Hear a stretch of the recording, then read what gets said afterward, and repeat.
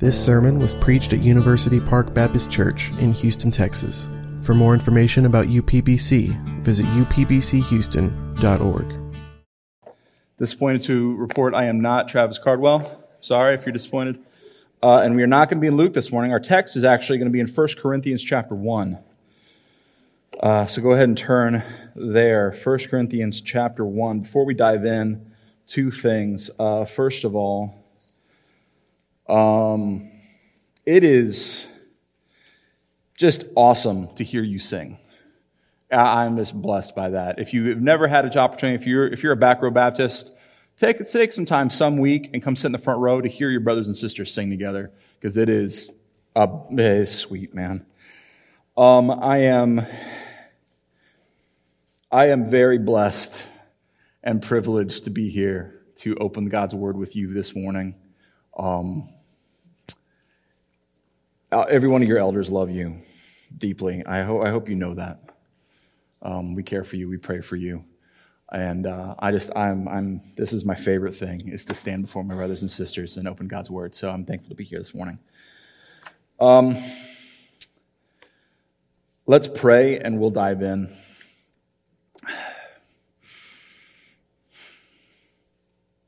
Father, thank you for your grace to us in ways we don't deserve or imagine. Thank you for saving us from sin and death, for forgiving us of our great offense against you, for calling us to be your sons and daughters, for gathering us together in a family and giving us to one another, for giving us your word in which you speak so clearly and so piercingly into our hearts, and you call us to live before you and live in the world as your people. And thank you for your Spirit who strengthens us, so that whatever we do that is good and pleasing to you, we know it is not us, but it is Christ in us.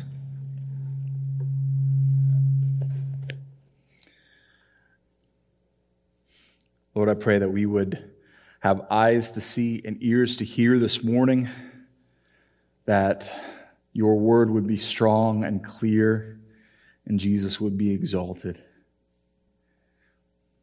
We pray this in Jesus' name. Amen.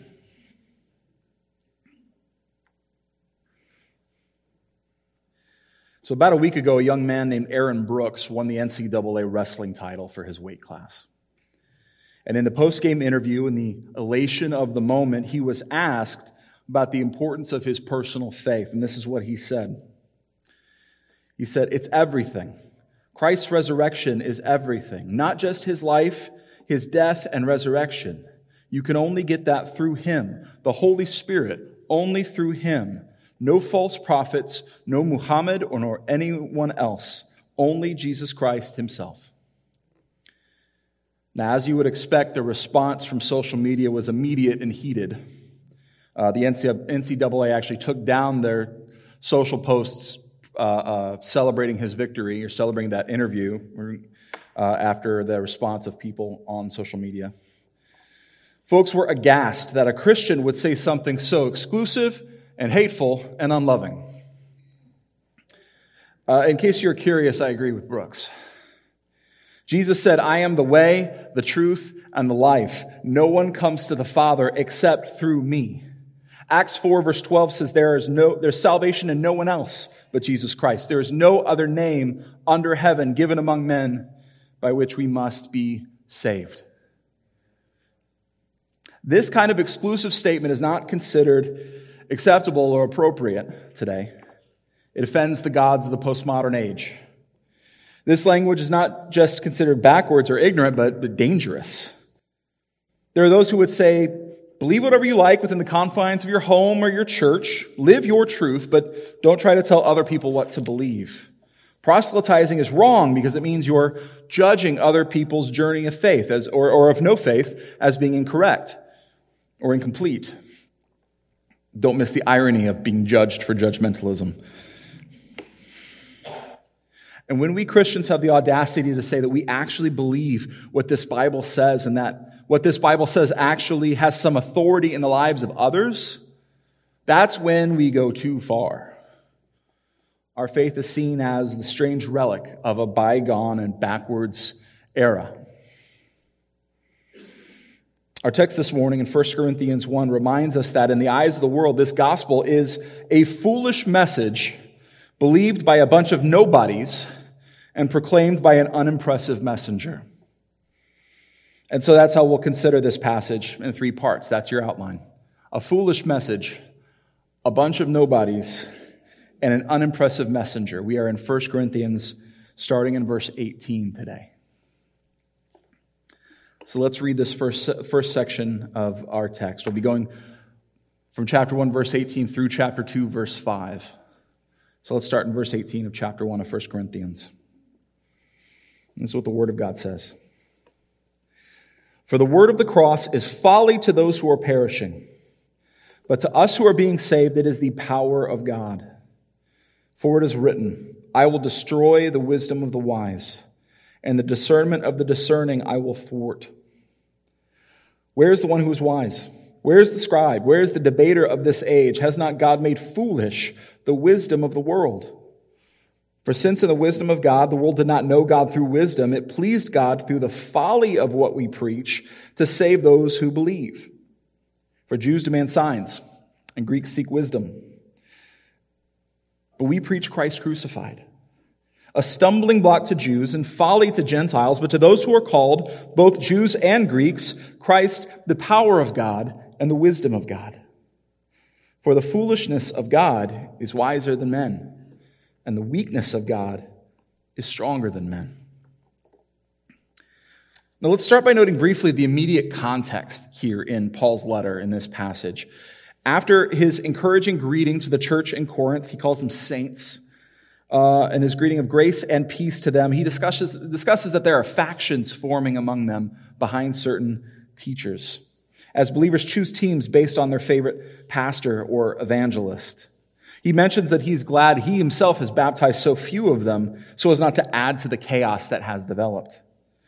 Then he says in verse 17 that he was not called to baptize, that is, not to baptize people to himself as a teacher, but he's called to preach the gospel, and not with words of eloquent wisdom, lest the cross of Christ be emptied of its power. In a culture that valued rhetorical flourish and brilliant arguments, Paul refused to win an audience through clever speech. As one commentator noted, such speech can win the mind or the will or the emotions, but cannot save the soul. So verse 18 carries on that thought by challenging the Corinthian desire for eloquent teaching. He says, for the word of the cross is folly to those who are perishing, but to us who are being saved, it is the power of God. Paul indicates that rather than being many groups following various teachers, all of humanity is really divided into 2 groups. Those who are perishing, who are literally being destroyed, and those who are being saved. As one pastor wrote, everyone is in the process of salvation or destruction. And I have to ask, does it shock your sensibilities to put it in such stark terms? It shouldn't. I mean, this is the message of the New Testament. There is light and there's darkness. There are sheep and there are goats. There are those who have repented of sin and been born again, and those who have not. There's no middle ground, no third group of good and well-intentioned people who have not trusted in Jesus. The scriptures are explicit in communicating this reality. There is only one way to have peace with God, and that is through the shed blood of Christ Jesus that covers our sin. My friend, if you have not repented of your sin today and put your full faith in and trust in the death and resurrection of Jesus Christ, you will not be saved. No matter how good you are, no matter how kind or friendly or neighborly or patriotic you are, if you've not trusted in Jesus alone, you will not be saved. You will be judged guilty for your sin, and you will be condemned to an eternity in hell, separated from the love and mercy of God forever. My prayer for you who hear me today is that any one of you who has not yet turned and put your faith in Jesus Christ would do so. That God would give you ears to hear and eyes to see. Because if he does not, this gospel will be nothing but foolishness to you.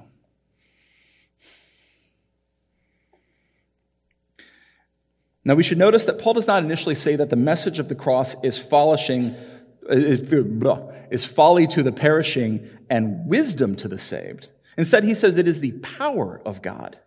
Now in Romans 1:16, he says that the gospel is the power of God for salvation to everyone who believes. Power that transforms, power that raises the spiritually dead heart.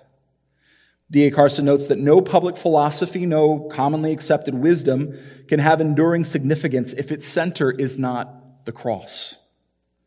Christianity isn't just another philosophical or moral system, in other words. It has the power to bring dead hearts to life.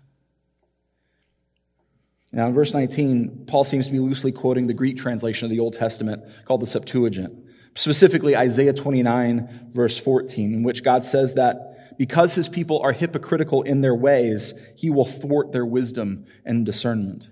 Here, Paul applies that to the wisdom of the world. It says, "For it is written, I will destroy the wisdom of the wise, and the discernment of the discerning I will thwart." Now, the words here for destroy and thwart point to this worldly understanding being taken away and rejected or set aside. In a culture that elevates human wisdom and philosophy, God breaks down their ability to understand the world rightly.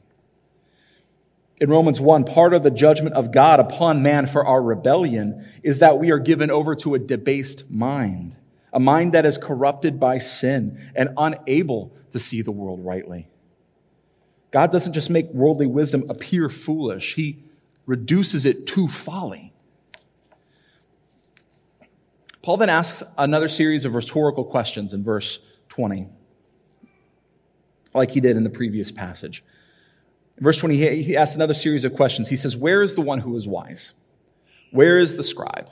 Where is the debater of this age? Has not God made foolish the wisdom of the world?" Now, the wise man here is the philosopher, scholar of the day. The scribe is likely pointing to the teachers of the Mosaic law who yet still reject Jesus as Messiah. The debater is the master of rhetoric, the sophist who plays at public debate and gathers paying students to himself. The greatest minds of this age are shown to be fools in the light of the incomprehensible wisdom of God. How has God done this? By undermining the very thing on which they have built their hope. In verse 21, Paul says that God, in his wisdom, did not allow himself to be fully grasped by the power of man's intellect, because that would make human intelligence or wisdom the work that we do in order to make our way to God. But instead, it pleased God through the folly of what we preach to save those who believe. This is an interesting phrase. Some translations render this the foolishness of preaching. If you have a King James Bible or grew up on that, this phrase is the foolishness of preaching. But it's not just referring to the act of preaching itself, but what we preach that is foolishness. And it is foolish from a worldly perspective. So what is it? What is this foolish message?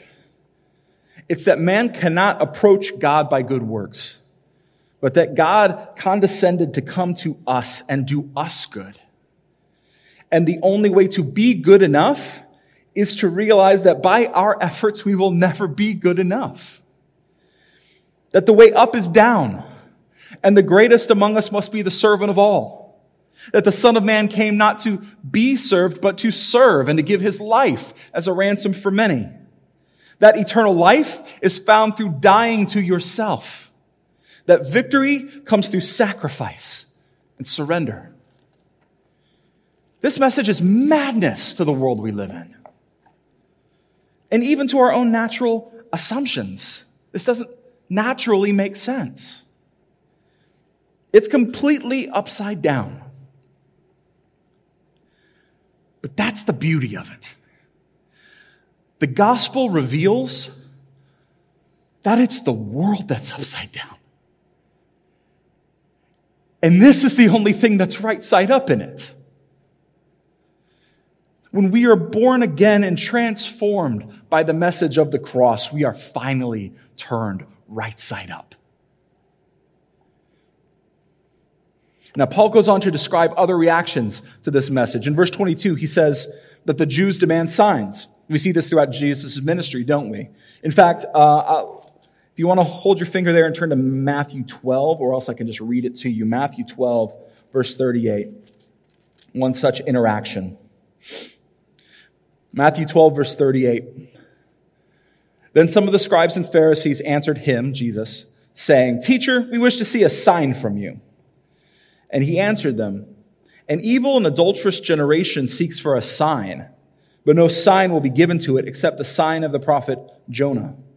For just as Jonah was 3 days and 3 nights in the belly of the great fish, so will the Son of Man be 3 days and 3 nights in the heart of the earth. The men of Nineveh will rise up at the judgment with this generation and condemn it. For they repented at the preaching of Jonah, and behold, something greater than Jonah is here. The queen of the south will rise up at the judgment and with this generation and condemn it, for she came from the ends of the earth to hear the wisdom of Solomon, and behold, something greater than Solomon is here." The Jewish leaders weren't asking Jesus in good faith for a sign to confirm his identity. He had already done enough. They were simply looking for a way to test him, to try to find him lacking. I would note as a side note that Jesus clearly considers Jonah to be a real person in that case. That's for free. Paul also writes in verse 22 that Jews demand signs, but Greeks seek wisdom. We see this in Acts 17, actually, as Paul is in Athens, speaking there at the Areopagus. And in Acts 17, verse 21, it says, "Now all the Athenians and the foreigners who lived there would spend their time in nothing except telling or hearing something new." Sounds like YouTube. It's like, oh, that's new. Something new. You hear some new idea. New thing. They wanted their ears to be tickled and their interest to be piqued by novelty, by clever arguments, by eloquent speech. The message of the cross subverts these expectations, and it still does.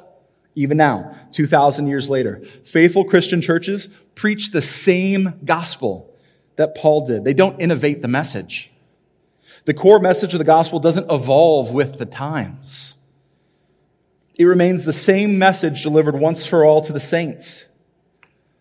And by God's grace, every man that stands behind this pulpit and preaches will proclaim this same gospel without apology until the day King Jesus returns. Every man that stands behind this pulpit will do so by God's grace. So will everyone hear this gospel message as good news? Surely not. Paul says in verse 23 that we preach Christ crucified, a stumbling block to Jews and folly to Gentiles. Well, why is the crucifixion a stumbling block? Well, it's because the Jews expected their promised Messiah to be a king on a stallion, driving out foreign oppressors and setting up a new golden age for the kingdom of Israel. And instead, Jesus came as a laborer and an itinerant rabbi, riding the colt of a donkey, who was executed by the Romans in disgrace, seemingly under God's curse as he was hanged on a tree. Jesus became a stumbling block to those who were not given eyes to see and ears to hear. Isaiah prophesied this in Isaiah 8, starting in verse 11. Isaiah 8, starting in verse 11. Prophet writes, "For the Lord spoke thus to me with his strong hand upon me and warned me not to walk in the way of this people, saying, do not call conspiracy all that this people calls conspiracy, and do not fear what they fear, nor be in dread. But the Lord of hosts, him you shall honor as holy. Let him be your fear, and let him be your dread, and he will become a sanctuary and a stone of offense and a rock of stumbling to both houses of Israel, a trap and a snare to the inhabitants of Jerusalem. And many shall stumble upon it, they shall fall and be broken. They shall be snared and be taken. Peter then applies that passage to Jesus in 1 Peter chapter 2, that Jesus is a stone of stumbling and a rock of offense. But not only is Christ crucified a stumbling block to Jews, it is folly to Gentiles, literally madness.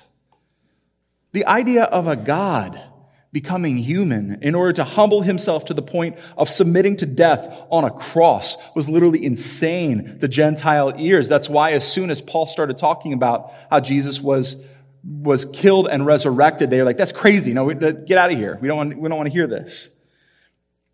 Crucifixion was a brutal and inhumane torture, such that under Roman rule, it was never applied to Roman citizens belonging to slaves and foreign criminals and barbarians. So to worship a God who died on a cross was wildly offensive to Gentile sensibilities. And Christians were increasingly seen as disturbing and uncivilized because of it. Some things don't change. But to those who are called, Paul says, both Jews and Greeks, Christ, the power of God, and the wisdom of God. For the foolishness of God is wiser than men, and the weakness of God is stronger than men. See again how Paul points to the sovereign grace of God in calling these saints to himself, both from Israel and from the rest of the world, represented here by the word Greeks. God in his mercy calls a people to himself and gives them understanding to see that the gospel of Jesus Christ is both power and wisdom from God. Paul rightly says that what the world perceives as weakness and foolishness of God in the message of the cross is wiser and more powerful than anything the world of men could muster. Christian, can I challenge you here to stop and consider if this message of the cross demonstrates itself to be wisdom and power in your life? This gospel we proclaim is not just good information or a philosophical system or a moral guide. This good news of Jesus Christ is real power that frees us from slavery to sin. This life and death of Jesus as revealed in the Scriptures gives us wisdom and understanding to shape our lives in submission to God's will and God's plan. If you're not experiencing the power and wisdom of God at work on your life, I would urge you to turn your eyes to Jesus. Really focus on him. Like the song says, look full at his wonderful face. Spend time in the Scriptures and ask God to help you see Jesus Christ, the power of God, the wisdom of God. Pray that the Holy Spirit will work in your mind and your heart to give you power over sin and wisdom for righteous living. 1 Thessalonians 4 verse 3 says that God's will for you is your sanctification and your holiness. So God is pleased to answer that kind of prayer. Now, as we continue in 1 Corinthians 1, we see that not only does Paul proclaim what is considered to be a foolish message, but he proclaims it to a bunch of nobodies. And so that's our second point. Start reading in verse 26 of 1 Corinthians 1. For consider your calling, brothers. Not many of you were wise according to worldly standards. Not many were powerful. Not many were of noble birth. But God chose what is foolish in the world to shame the wise. God chose what is weak in the world to shame the strong. God chose what is low and despised in the world, even things that are not, to bring to nothing things that are, so that no human being may boast in the presence of God. And because of him, you are in Christ Jesus, who became to us wisdom from God, righteousness and sanctification and redemption, so that, as it is written, let the one who boasts boast in the Lord. Paul reminds the Corinthian church that they aren't the varsity squad, generally, from the world's perspective anyway. While some may be impressive, Paul says that most of the saints who were called by God were ordinary folks, not great orators, not influential, not wealthy.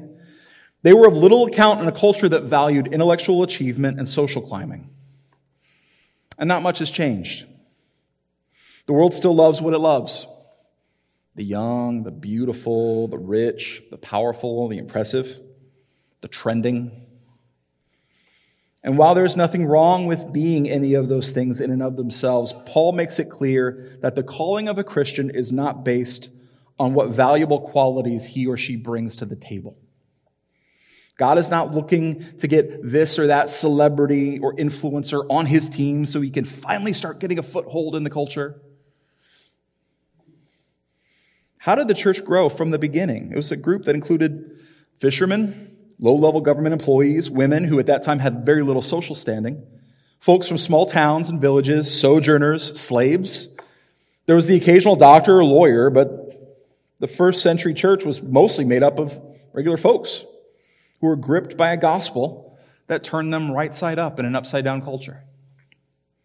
And this was God's plan all along, to demonstrate that it isn't power or privilege or place that gains you access into God's kingdom.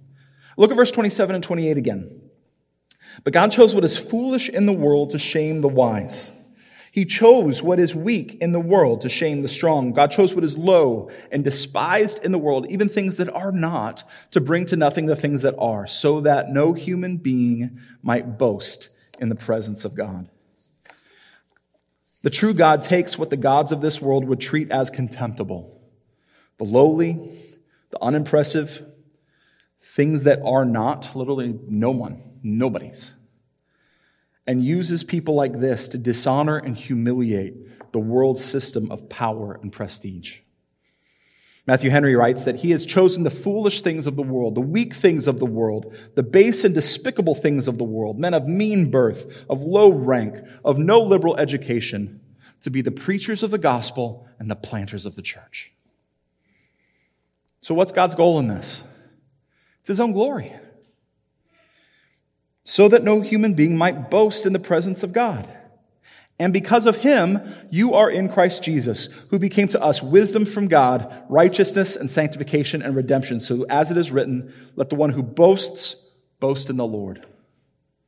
God uses the ordinary faithful Christian to accomplish his work of calling a people to himself and displaying the manifold wisdom of God to the rulers and authorities in heavenly places, as Ephesians 3:10 says.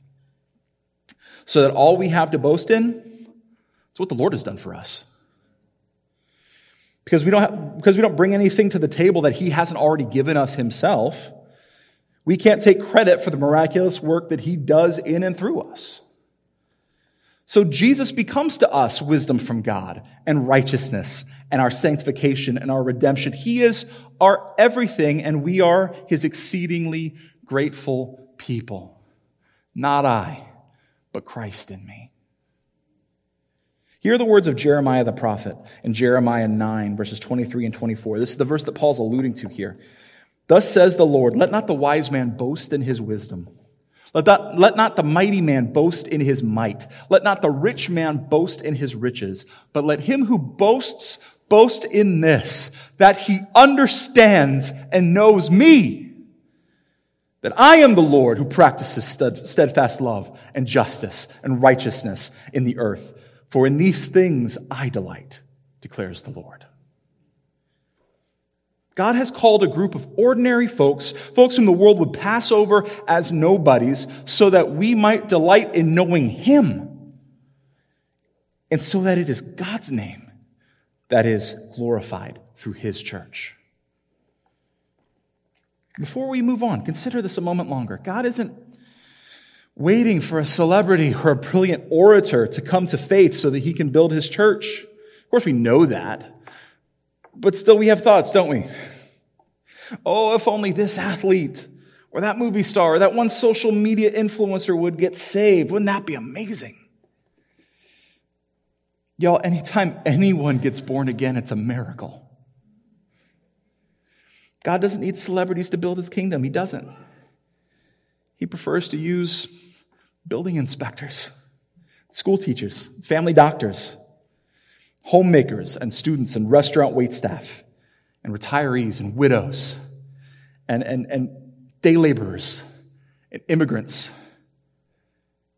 even tax lawyers.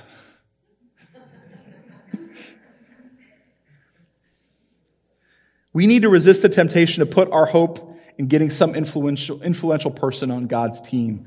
God doesn't need a key member of the community here in Southwest Houston to be born again in order to use this church to call sinners to repentance and faith. Instead, God delights in using us, the nobodies of his kingdom, who seek to please our King through faithful obedience to his commands. Paul's told us so far about the foolish message. He's told us about a message being preached to the group of nobodies, but he doesn't leave himself out of the equation. This is our last point here, the unimpressive messenger. Let's read chapter 2, verses 1 through 5. And I, when I came to you, brothers, did not come proclaiming to you the testimony of God with lofty speech or wisdom. For I decided to know nothing among you except Jesus Christ and him crucified. And I was with you in weakness and in fear and in much trembling. In my speech and my message were not in plausible words of wisdom, but in demonstration of the Spirit and of power, that your faith might not rest in the wisdom of men, but in the power of God. Paul describes his first visit to Corinth and how his approach was not that of the culture maker or the philosophical guru. He didn't use lofty speech or wisdom like the Greek debaters. This doesn't mean that Paul was This doesn't mean that Paul was unintelligent. Far from it. He was well trained in the Old Testament scriptures as a former Pharisee and a student of Gamaliel. He understood how to tailor a message to his audience, whether speaking in a Jewish synagogue or a Greek public square. He was quick-witted and he was well-read. So when we see Paul's description here, we shouldn't read that as Paul being unprepared or unintelligent. And we certainly can't read this and infer that those who are given the responsibility of preaching the word as being lax in their preparation or study. Rather, Paul is indicating that his goal wasn't to impress, and that the Lord used Paul in spite of his own weakness and misgivings. Paul decided to know nothing amongst you except Jesus Christ and him crucified. As one commentator noted, that seems to be like Jesus Christ himself and his identity, and him crucified, what he did, his saving work. So Paul's like, I don't want to know anything else. I don't want to proclaim anything else but who Jesus is and what Jesus did. There's nothing that would distract Paul from this singular message because he knew that nothing he could conjure up rhetorically would ever have the power of the message of the cross. He refused to use clever speech or argument to manipulate or mislead his hearers. Paul intentionally preached in a way that was clear and simple and easy to grasp so that anyone who was given ears to hear could hear it. Paul himself was unimpressive. From the context clues of his letters, we might assume that he wasn't attractive in appearance or manner, that he perhaps was bothered by physical ailments that would make him seem less dynamic or charismatic. Those who criticized his ministry would argue that the power of his letters wasn't matched by his manner. He expresses this himself in 2 Corinthians 10:10. They say his letters are weighty and strong, but his bodily presence is weak and his speech is of no account. He's quoting his critics. Yet Paul argues in our passage that his manner of speaking and his physical weakness and limitations only prove that the power is from God and not from him. Now, the word demonstration here in verse 4 is a term that can be applied to evidence given in court as proof. Paul says that his nobodiness was all the more evidence that the work that God did through him was all of grace. Even when he preached before them with fear and trembling, not because he feared the opposition of man, but because he felt the awesome weight of such an all-important message, yet God was able to work through Paul's weakness to show himself strong. Paul limited himself to the message of the cross of Christ so that there would be no question that no question that the transformed lives of the Corinthian believers were the result of the power of God at work in them. That way, their hope is not ultimately in Paul, but in Jesus. The same should be true of all of us. As we seek to proclaim this same message Paul did, our goal is not to make our message or our presentation persuasive and appealing to the culture around us by human means, lest we end up changing the message to please the masses. If we are faithful to the gospel of Jesus Christ, the culture will always reject our message as backward and outdated. Most will dismiss or even actively oppose the message we proclaim. This is normal. This is normal.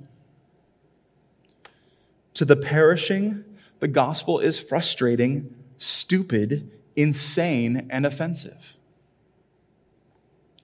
If we remain faithful, the world will undoubtedly call us all those terrible names that have ist and phobe in them because we dare to tell them what the Bible says. So the world being labeled that way is like the most frightening thing they can imagine. Not us. Don't be afraid of them. Don't be afraid of their words. Do not fear what man can do to the body or even the online reputation. Instead, fear and revere the one who can cast both body and soul into hell. In all your speech, proclaim the good news boldly, lovingly, and plainly. Seek to be clear, consistent, and faithful to the word. Don't shy away from saying, I believe what the Bible says is true. The world will rage at our message and call it foolish. Let them. The world will mock us and call us nobodies. Hey, they're right. The world will continue to attack and deny the truth and authority of the Scriptures and the exclusive message of salvation through Jesus alone. Dear ones, stand firm. Stand firm and cling to that truth, because it's the very thing that keeps us right side up in an upside down world. The word of the cross is folly to those who are perishing.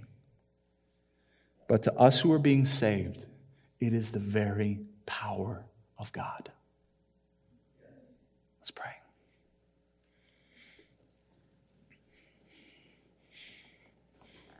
Father God, we have nothing in and of ourselves that is great or mighty or powerful. Our meager resources and human abilities fall short. Though we were given the tongues of men and angels, we cannot persuade one soul to turn from death to life without your Spirit doing the work.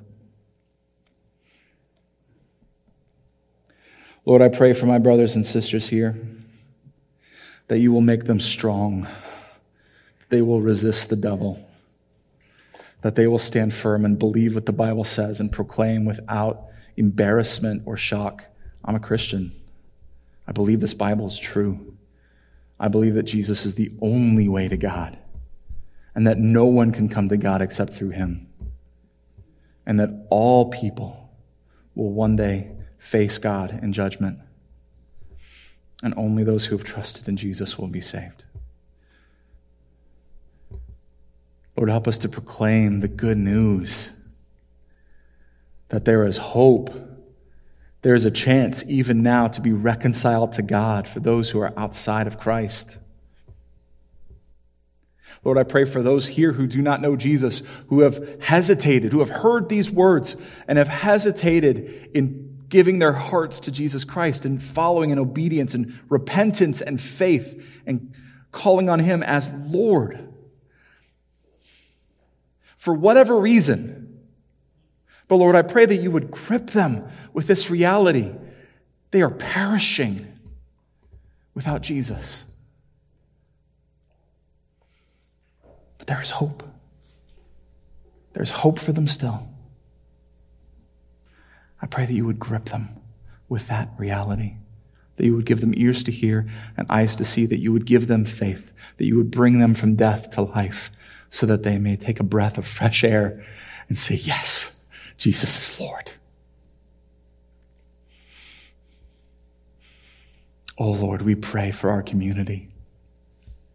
We pray for our neighbors, the people around us, the people on the street and at the street corners, and all these souls that we see who are all going somewhere forever.